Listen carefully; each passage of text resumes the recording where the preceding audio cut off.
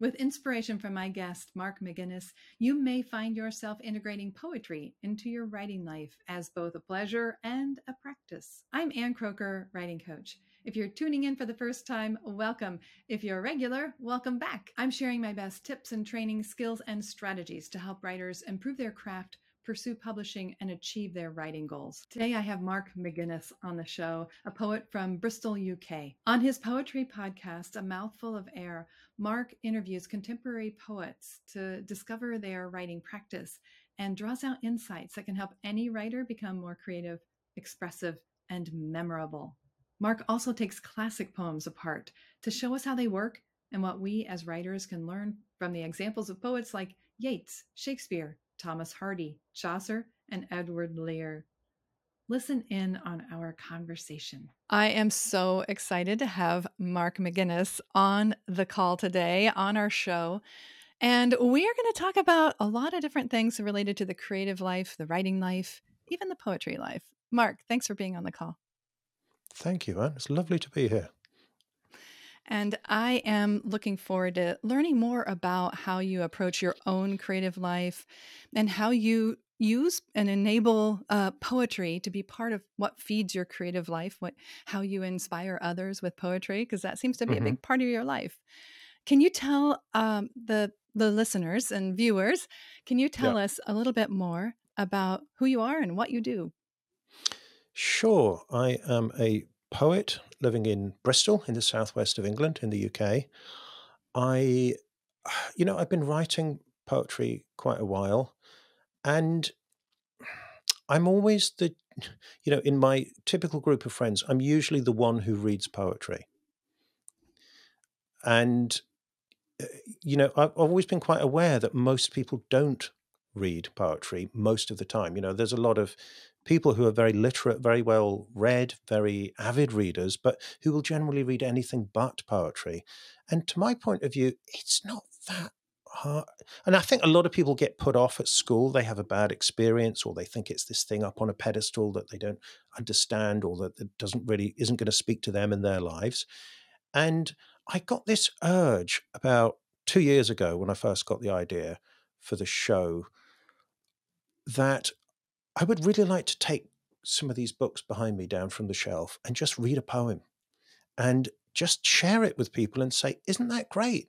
And notice what's happening in the third line here.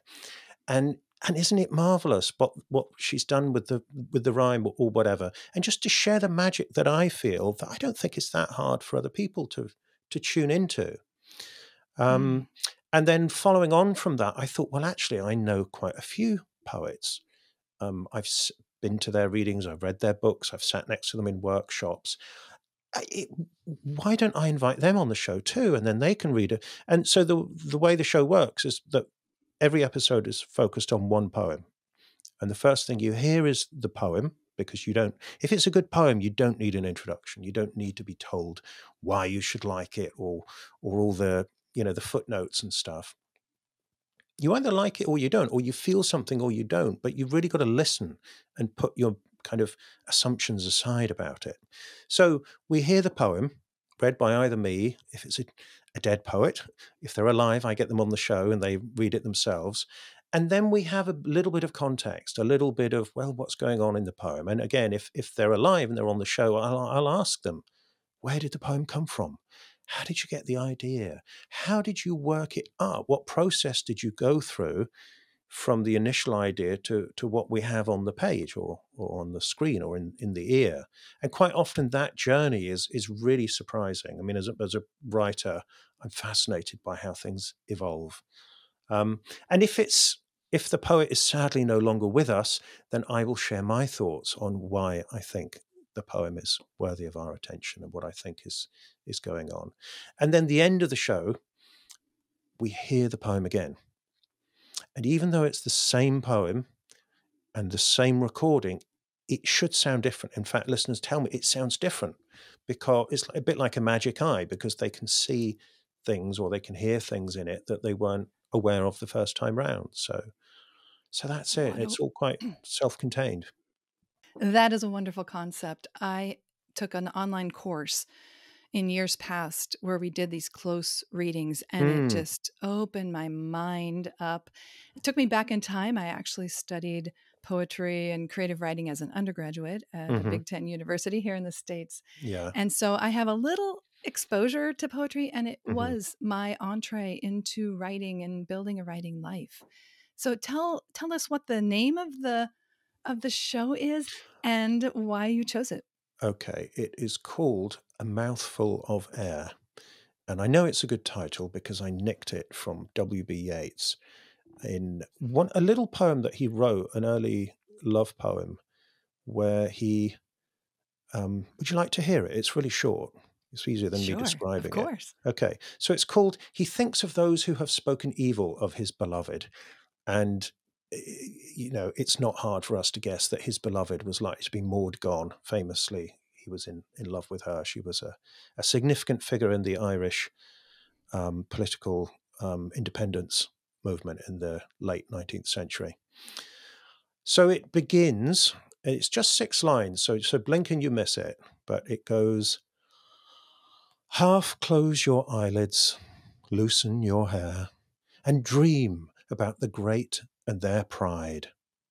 They have spoken against you everywhere, but weigh this song with the great and their pride. I made it out of a mouthful of air.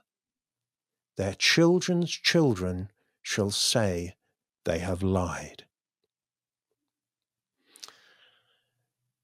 And I love the fact that Yeats there, he emphasizes that a poem, in which case a song, he was a very lyric poet. He says, he emphasizes how light, how insubstantial it is. It's almost nothing. Weigh this song. So she's being criticized by people he doesn't like, the great and their pride. And he's saying, but you don't respond to the criticism, just weigh this song with it. Almost as though he's saying that poetry can balance the scales of this injustice. And he says, I made it out of a mouthful of air. So that's what the poem is made of. It's made of speech, it's made of breath. And of course, this takes us back to the origins of poetry, which is even older than writing. So it would have been spoken or maybe sung way back before people thought of writing poems down. And I think this is something, for me, something quite magical about poetry, that insubstantial thing, you're making it out of nothing, really, a mouthful of air, that still survives into the 21st century. And I thought, isn't that a lovely way of thinking about a poem? And it's perfect for a podcast, because what you get on the podcast, of course, is the spoken poem. Again, we've gone from the text to back to speech. So that's where I got it. It's both literal and metaphor. And metaphor is Mm, such a big part of poetry. And we can grab it. Most of the people, I think, listening to my show are writing prose or novels or short stories or essays or hmm. articles, and probably fewer writing poetry. Tell me how you feel like this, we can translate things like metaphor used commonly in poetry. How can we translate that into our other forms of writing Well, without being weird? I'm thinking I can tell you about how to do it as a poet, and I use it a lot. I think I use it quite a lot in my nonfiction writing. So I write about the creative process sometimes. But I think it's probably basically the same process, which is, what is, on some level, the question you're asking yourself is, what does this remind me of? Or what is this like? And you're just allowing that thought to come maybe from the back of the mind to the front of the mind. That if you have um, an image of, and I would say, pay attention to the imagery in your mind. If you're picturing a character, say, and there's an image of a waterfall in your mind, just trust that and say, she was like a waterfall. I mean, that's a simile technically rather than metaphor, but you know what I mean. It's the same kind of figurative language.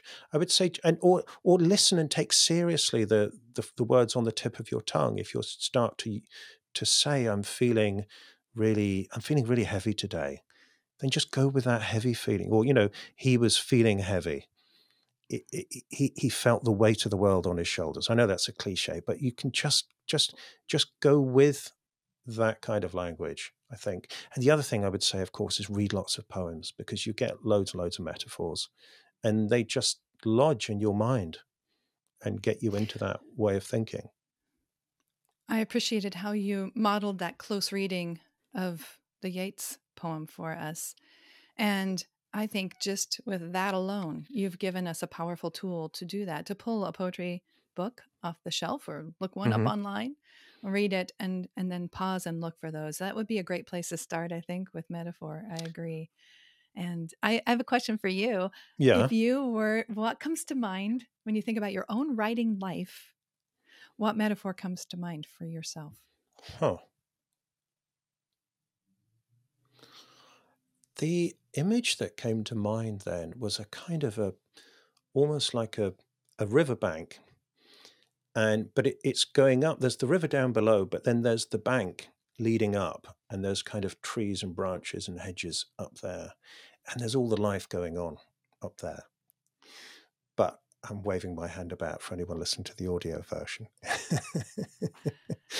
And I guess it feels, if I'm writing, I'm going to go down here, down by the river, and I'm just going to be out of sight for a little while. I can hear, the world is still within earshot.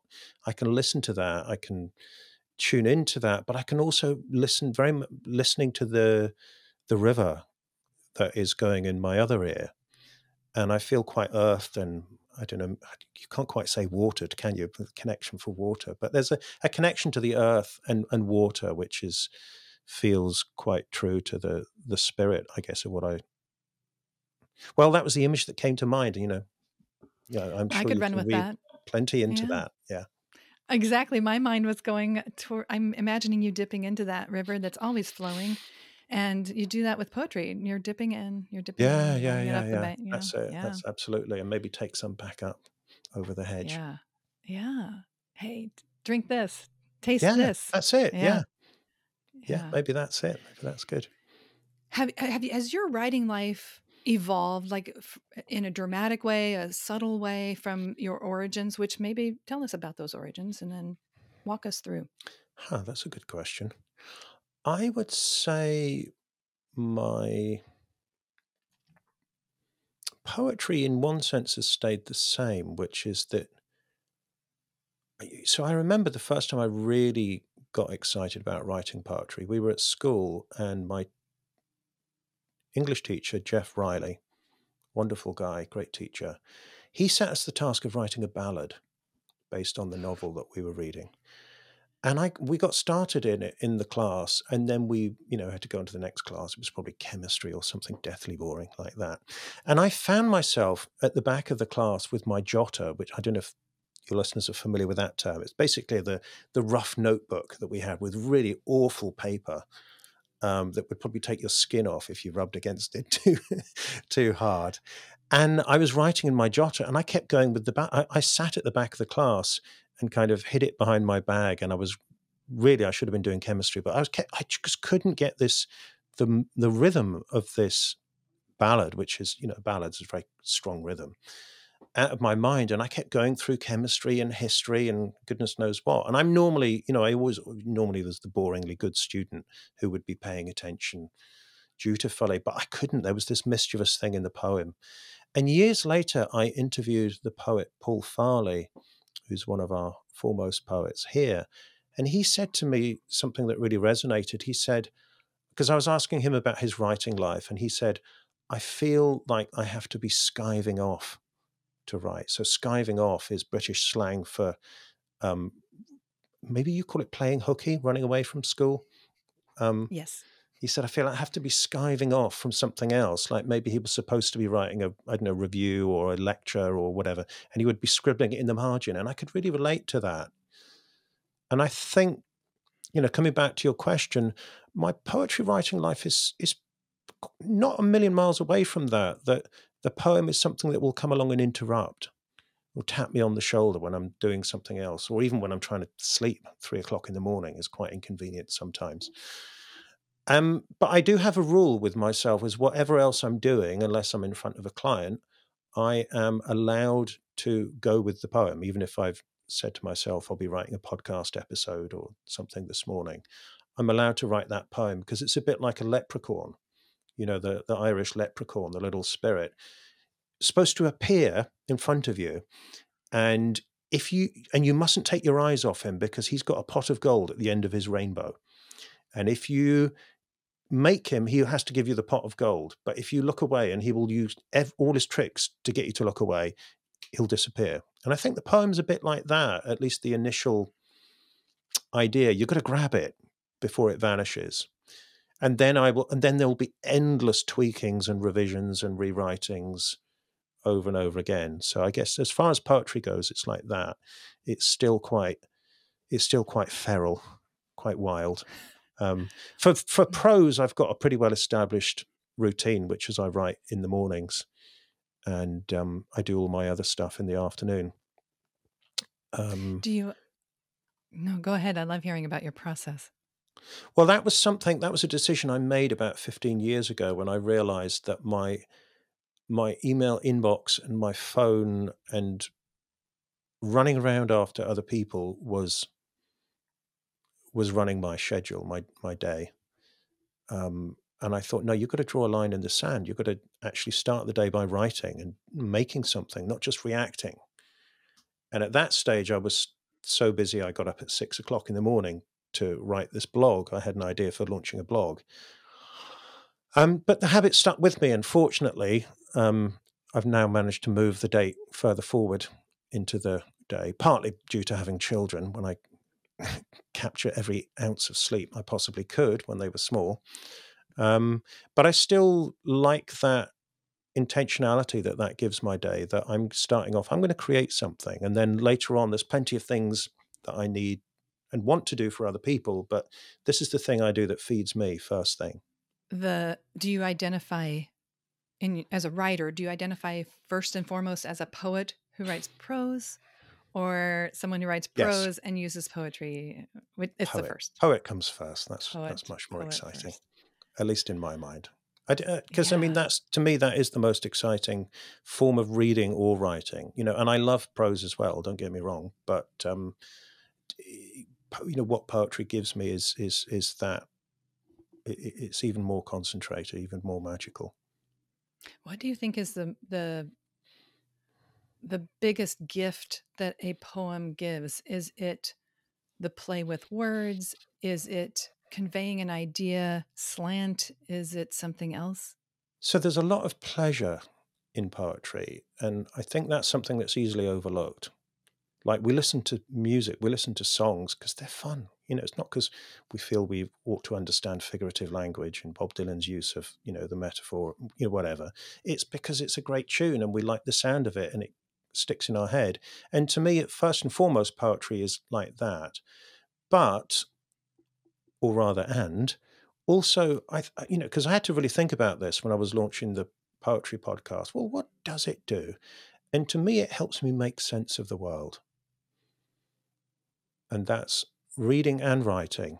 And of course, Robert Frost put it much better than I did when he said, a poem begins in delight and ends in wisdom. It becomes a momentary stay against confusion. And I just think that's so beautifully and precisely put, because it's momentary. It's not like this is the truth, capital letters, and it will always be. But a momentary, you get, oh, yeah, actually, yeah, I've got that. When you read the poem or writing it, yes, I captured that. And then, of course, we're back in the flow of confusion. But that delight and wisdom, that'll do me for poetry. Where is that? I want to know the source of that quote. It was That's one of these, fantastic. I think he made it as like an offhand remark, or maybe in one of his interviews or talks. Or I'd like to think he sat down and considered it, because I mean, it's pretty good, isn't it? It's like you prepared that for this. Yeah. It's a prepared line. That's right. Wow. So when you think back to all the things that you have done and achieved as a writer, what are you most proud of? The poems that sing to me, and also I've heard they sing to it. They sing or they speak to other people. And I won't lie, if a poet I really admire says, "Oh, I like that one," that means a lot. I think when you've got a fellow practitioner who's further down the path than you, who says, "Okay, there's something there," but it's yeah, because I mean, ego aside and validation and aside, I think it's a sense of, yes, I did. At least I captured that. At least I managed to kind of make sense of that little corner of the universe. That's quite satisfying. And that input that you're getting that gives you that it sang to somebody and it landed right. Yeah. Is that happening because it did get accepted to a journal and it's been read or available to the public, or does this happen privately? And I'm asking because I'm thinking about all the people who are working so hard privately at their computers, at their notebooks, writing poems, writing other things, essays and whatever, and they're hearing no from the gatekeepers. So I'm just Yeah. curious if some of this input that you're getting, like how are you getting it? Well, first of all, I'll say, if you want to get a lot more no's, then write poetry, because the amazing thing, the amazing thing is, you walk down the street, you never meet a poet, and you submit to a poetry magazine, and suddenly there's hundreds of them in the inbox next to you. And I know this because I edited a poetry magazine once, and I saw what a mind-boggling number of poems come in. So, I'm there with you if you're getting the no's. I get more no's than yeses. Most people do, just because of the numbers. But the yeses outweigh the no's. And going back to your original question, which I think is a really good one, it's interesting because the ones that come to mind aren't publications or prizes. When you asked the question, it was times when I've sat down, when a poet is tutoring me, because that's when you actually see the real response, the one that they can't fake. Either they frown or that, their face lights up and you can see even before they said something, oh, that one connected. And then they will say something. So, because when you get accepted, generally, you don't get a lot of feedback. It's just, hey, great poem, thanks. We're pleased to have it. Whereas in a tuition situation or mentoring situation, I think you're more likely to get A, the emotional response, and B, the more fulsome, detailed feedback. So I would say if anybody is in that situation, get great feedback. Find a tutor, find a mentor, somebody who really knows your genre. And they're not just going to give you general praise, but they can give you really specific praise, or be open to the criticism if it's not if it's not there yet. But that can really help you calibrate, because it's. I think another thing I would say, based on the experience of having edited a magazine, is when we submit, I think there's always a little frightened part of us that's thinking, oh, will I be good enough? And if you get rejected, it's, I wasn't good enough. My poem wasn't good enough. I'm not good enough. But rest assured, when I edited, it was Magma Poetry Magazine, there were plenty of poems that weren't of a great quality, that's true, but there were also far more poems that were good enough, in other words, well written enough, than I had room for in the magazine. And so at that point, it came down to my taste. It came down to the kind of context. There were some poems would form little constellations together. They would be on the same topic or around. They seemed to speak to each other. They kind of, looked out for each other. And then the poor, poem about a subject completely different was left on its own. It was harder to justify leaving that in. So,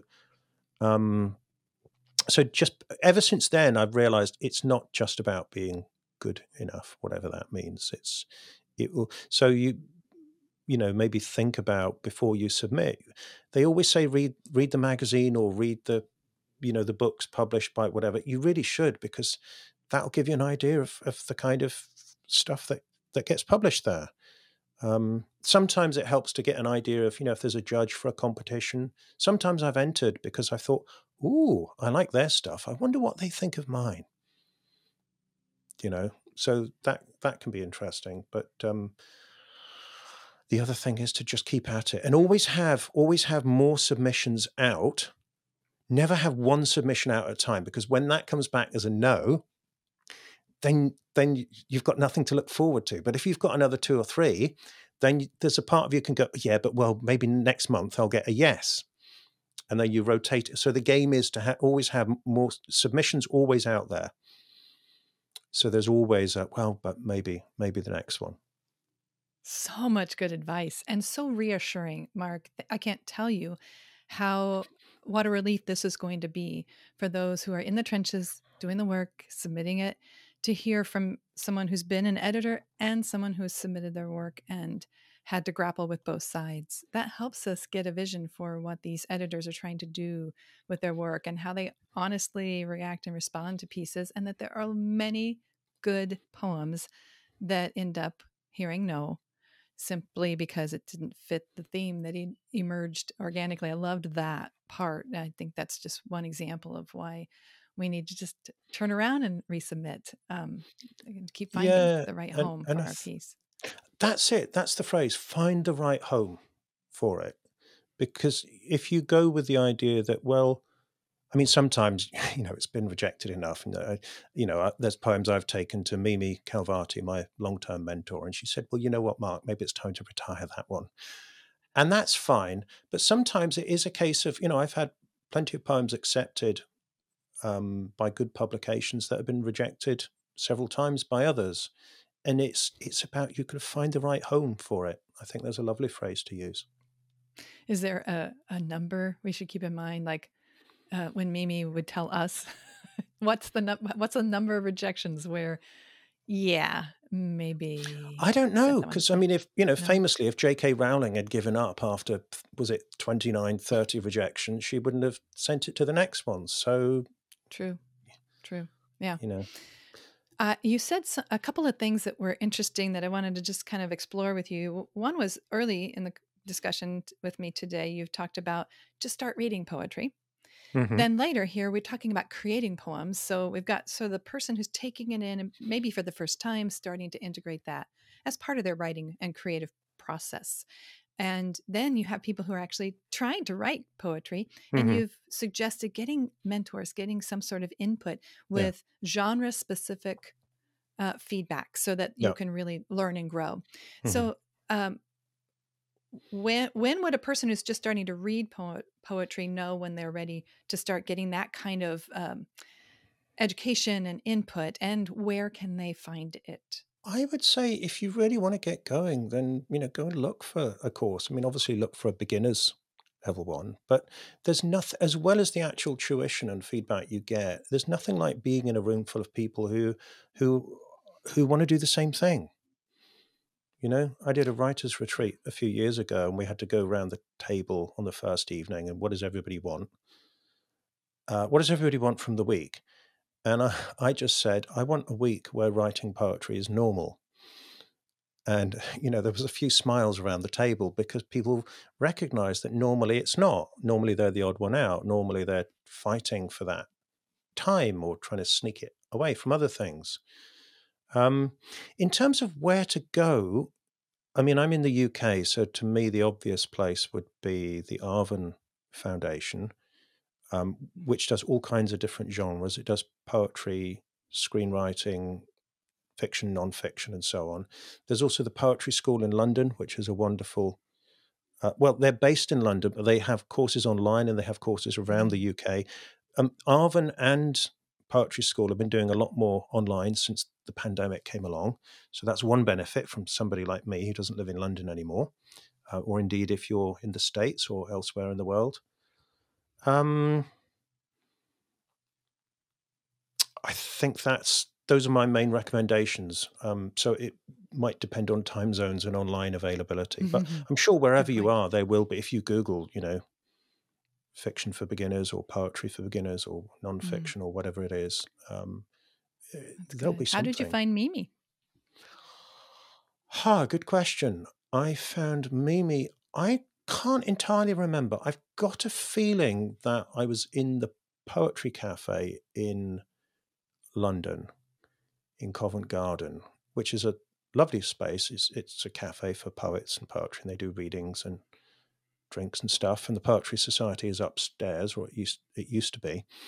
And there was a notice board. I think maybe I saw her advertised doing, because Mimu did a course for the poetry school years ago called Versification, where she took all the major types of meter and verse form, and we had to write in them every week.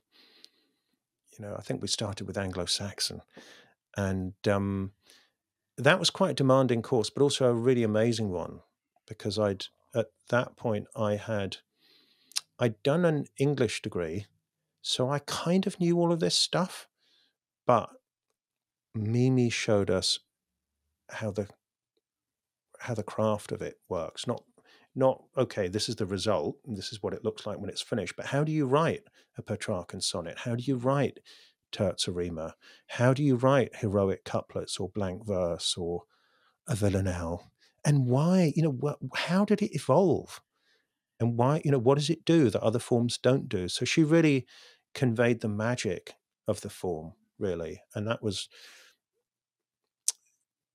so. A lot of the traditional forms in poetry, they're not exactly endangered species, but they're not the mainstream anymore. Most poets these days will write what's called free verse, which basically means it doesn't have a regular meter, doesn't have a regular rhythm, and it quite often doesn't rhyme. And that's great, but it turns out that's not predominantly the kind of poet I am. I really like the pulse, as I call it, of the rhythm of the meter. And I like the rhyme, and to me there's a magical quality to those old forms. And Mimi really showed us how to tap into that and use it in our own voice. So that's how I met her, and I kept going to different classes, and she's currently mentoring me one-to-one. So you must have just asked, and she said yes. I love it. yeah, I mean, I would say again, if there's a writer that you really admire, and you think, oh, if I could write a bit more like them, or I'd really love to get their view on my work, or just to get learn more about how they do it. Just Google, just see, are they giving a talk? Are they being interviewed? I mean, there's loads of interviews on podcasts, for example.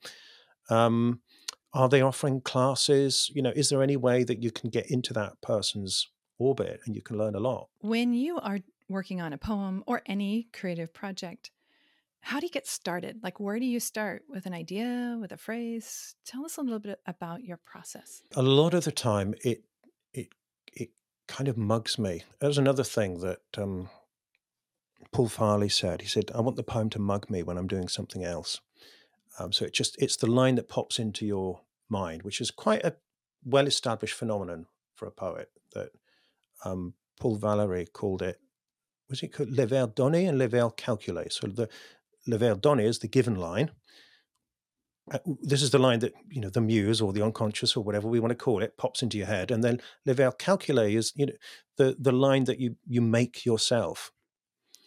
So I was once getting on my children on the tube, and I had I remember just settling them into their seat on the tube, and then the line "terminate the human race" came into my mind. And I thought, what the hell's that? And it was the start of a poem. And it was interesting. As soon as I heard that line, I knew what shape and size poem it was and how it related to another poem that I knew. And it had nothing to do with children. So don't worry about that. But it just shows how inconvenient and how completely unconnected it can be with whatever's going on in the rest of your life. It'll pop into your mind. I think actually it is possible to kind of prime the pump, so to speak. So a few months ago, I had an idea that I wanted to have a ballad in my poetry collection, because I had a few poems that were kind of almost ballads or next door to ballads. And I thought, oh, come on, you could got to do the actual thing. But I had no idea what I would write about. And then let me show you. You pulled out your notebook from childhood And the didn't ballad that you were actually, but hiding. it's interesting because that's probably the last time I'd written a ballad. No, maybe I wrote one in Mimi's class. But I went on the internet and I ordered this, which is the Faber Book of Ballads from the Mm. 60s. Hmm. And it's all lots of old traditional ballads, Irish, Scots, English, um, nearly all anonymous. And I just read it from cover to cover. And then, sure enough, a few days later, I wake up at 3 a.m. and there's my ballad starting to write itself. And it was a topic I would never have guessed. So that, that can happen if you can kind of say that I'm going to mark out the ground and invite the spirit of the form in, then sometimes they answer the call. It reminds me of two things. And the first is just that you seem to have like that invitation, that openness to whatever might come, whenever it might come, and then trusting it when it comes. Yeah. That is one thing that strikes me about how you approach what enters your orbit, to use your Yeah. phrase from before. Yeah. The other thing that strikes me too, with that story in particular, is um, I'm a big Sting fan, and Oh, there right. was this and there was this era where he says that he was creatively blocked, and it was old music that had kind of been lost and forgotten.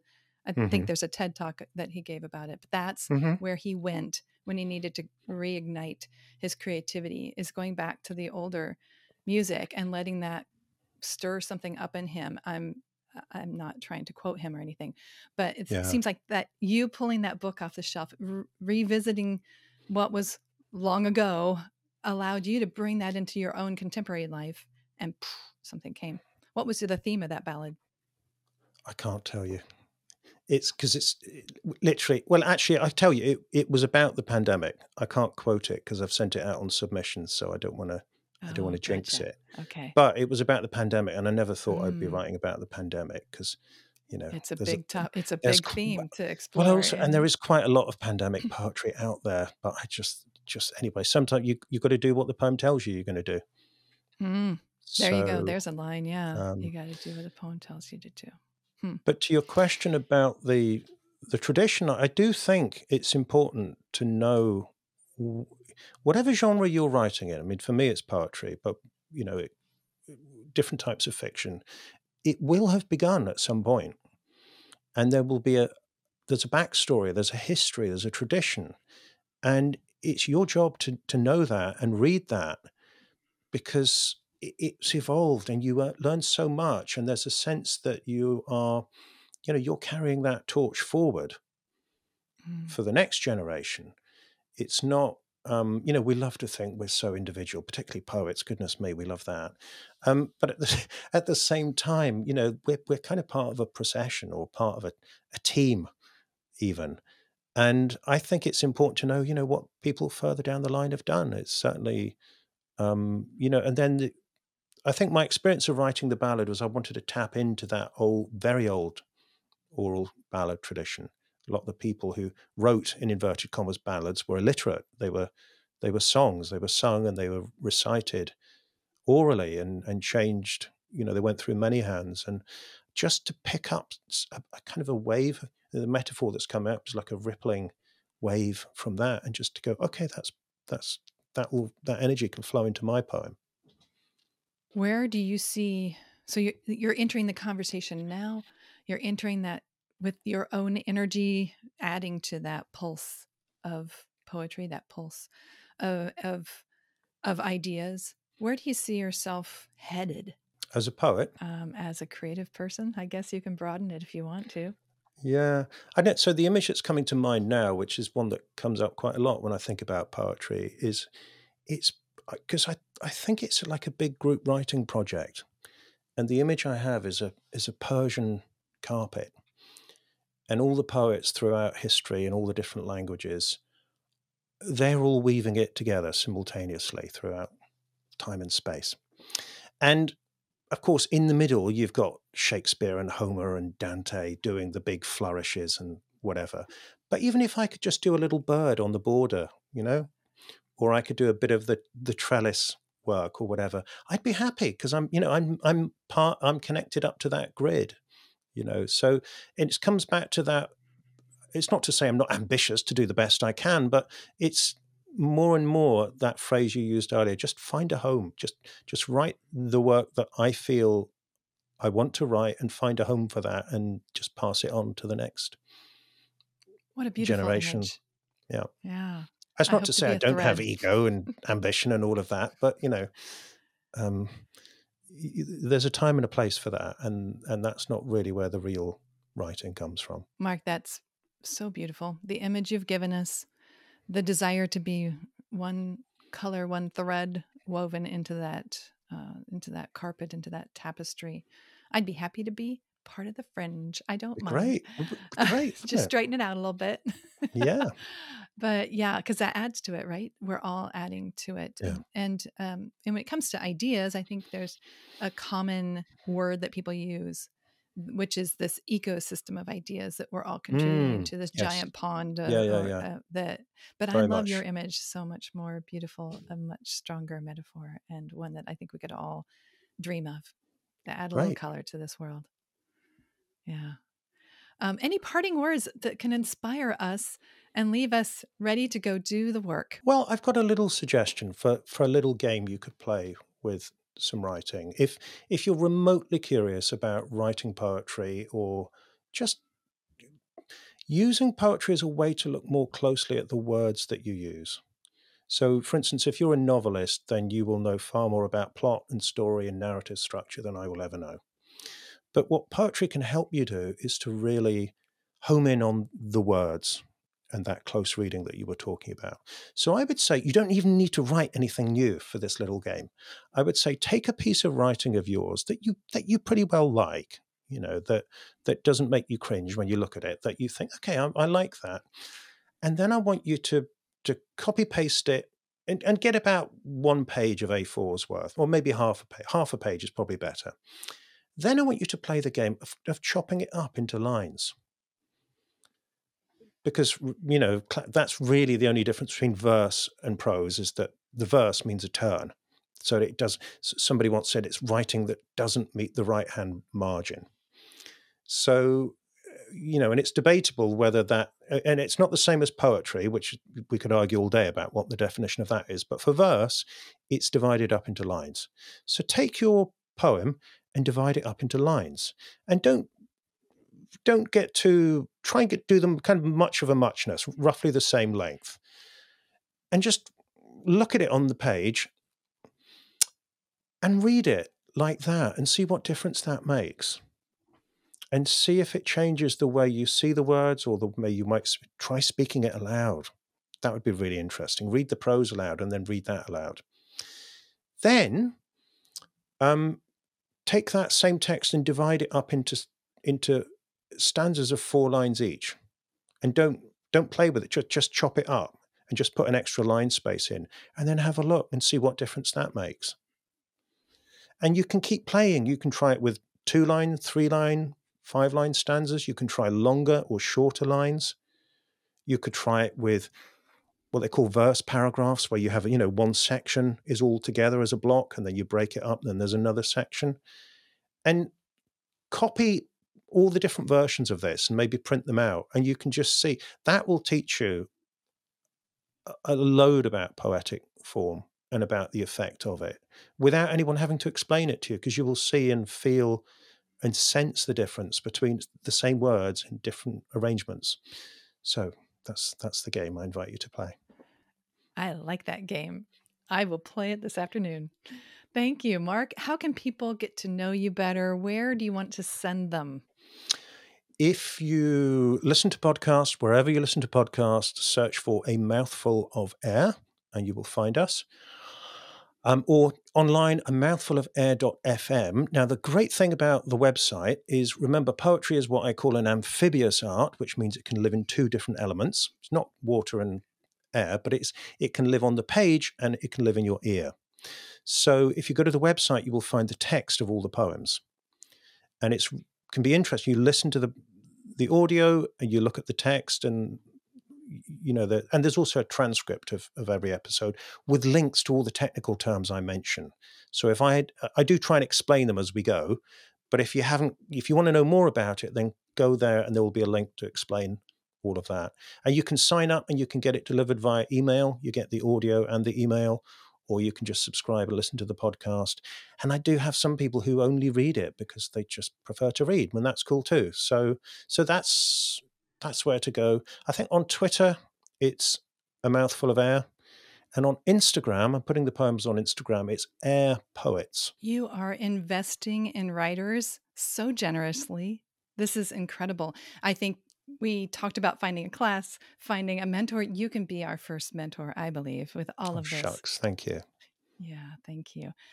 Well, thank you for your time too. And it's been a pleasure to get to know you better, to get to know your work, and to introduce you to listeners of Ann Croker, Writing Coach. Well, thank you, Anne. I mean, with a coach and a podcaster, you ask great questions, and it was a real delight to talk to you. So thank you. Are you ready to make poetry part of your writing routine? You can let Mark continue to guide and inspire you through his podcast, A Mouthful of Air. I'll link to that and all things related to Mark at anncroker.com/a mouthful of air. That's anncroker.com/a mouthful of air. I can't wait to hear your best takeaway from this interview. Thank you for being here. I'm Ann Croker, Writing Coach.